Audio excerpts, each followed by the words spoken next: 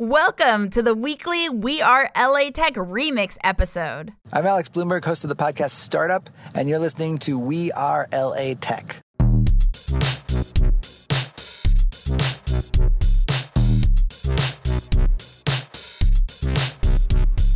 My name is Esprit Devora, born and raised LA, and I created We Are LA Tech in 2012 to unify the community. Podcast launched in 2014, continuing to help people find the best talent, to connect with each other, to form awesome relationships. So proud of this show. Enjoy.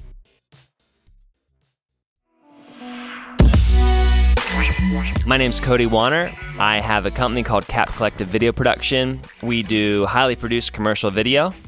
Currently visiting Los Angeles from Harrisburg, Pennsylvania. So I have an understanding of this now just because I get this question so often from other creators. Yeah. But, it took me a while to really figure out how I do ideas. Generally, I'd say 99% of the time, the idea for the day's vlog comes to me on the day of that vlog before 10 a.m. So a new idea every day before 10 a.m. that's fresh to that day.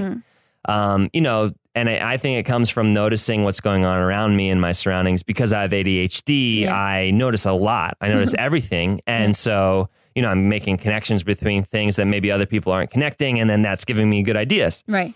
That continues to happen throughout the whole day. So as that happens, but I'm working on one idea for a vlog. As it's happening, I'm getting another idea for another vlog. So I'll always write those ideas down. So right now I have a list, I think, of 262 vlog ideas that I've never done. That's just in my pocket on my phone on Evernote.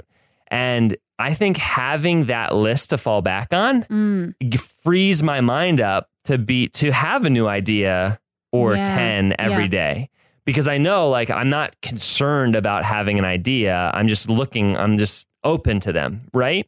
Yeah. So I do think there is something kind of special or different about me because I have ADHD and I get so many ideas just naturally. Yeah. But that said, having that kind of pillow to fall back on of if there ever is a day that it's, 3 p.m. and I'm like, I still don't know what today's vlog's about. I can pull something up and be like, all right, this idea, I'll do this one. Yeah, but you have the idea, but then how do you know, and maybe this is just the talent of being a videographer, how do you know what to shoot to tell that story? Yeah, so that's why I love it. It helps me to draw meaning from my life because the fact of the matter is, as we go about our days, especially as entrepreneurs, we have the luxury of not just only sitting in offices all day. We're taking meetings, we're going places. Yeah.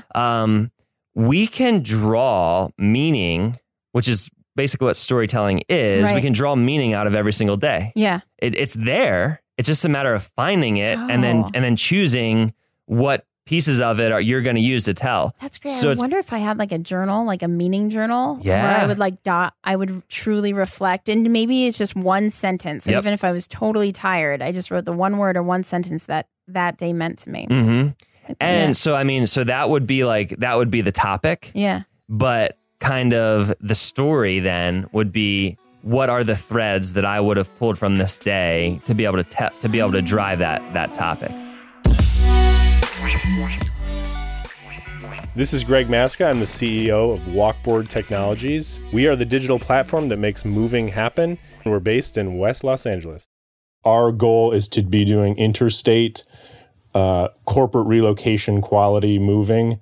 And so competing with the United van lines and the Atlas van lines and some, the 53-foot trucks that you've probably seen, going on the freeways, that's really where we want to compete because that's the industry that's the space where we see really great opportunity to make the lives of those movers better and provide a much better service to shippers and transferees. Okay, so what's interesting to me is how is your company different than the moving companies that exist other than your target market, and also because moving companies have existed forever. Correct. And also, are you kind of like a lead gen company and then contracting others, or are you owning the trucks?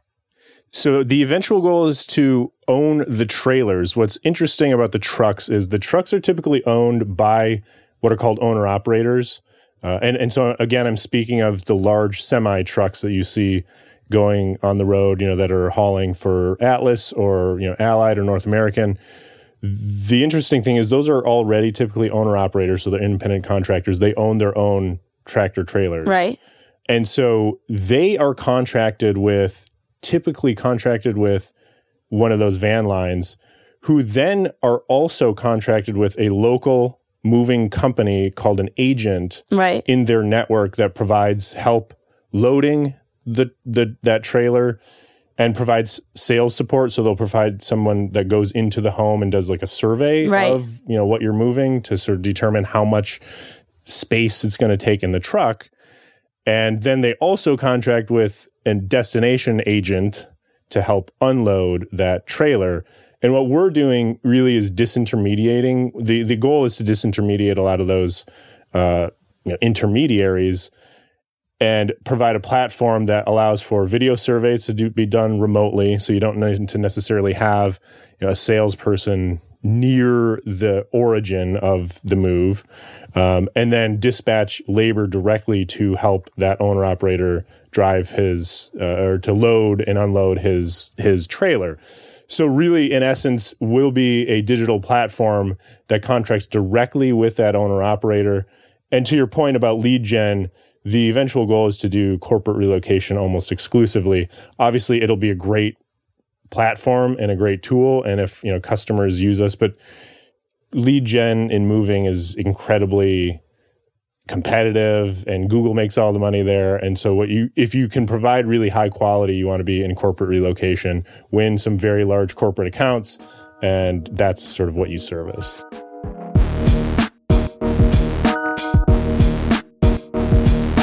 So this is George Wu, founder of the podcast Navigating at Rise, which is with the goal of breaking down cultural barriers, and currently located in Koreatown, Los Angeles.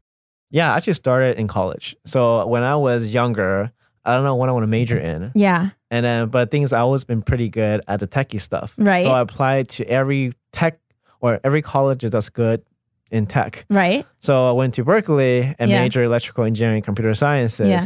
So after I got out, I started working in tech at an aerospace company, and then moved on to the other startups after that. In San Francisco? No, in Los Angeles. But you went to Berkeley in San Francisco. I did. Yeah. So there's not another Berkeley that I don't know about, right? Okay. Yeah. So you went to Berkeley in San Francisco, and then you actually left San Francisco, came back to LA to be in tech? That's unusual. Yeah, it's really weird. So around that time, it was around the financial crash. Actually, a lot of companies weren't hiring. Yeah. And a lot of my smart friends actually couldn't find jobs at all. Yeah. So what happened then is the offer I got was in Los Angeles. Yeah. At the time, that was the best offer I have. So at that time just makes sense. Even at so for example, now it's so popular, people are getting huge salaries. Yeah. When I was during my time, they were paying master's students and undergrad students the same rate because of how bad the job market was. Oh. Yeah. So because of that, my offer down here was significantly better.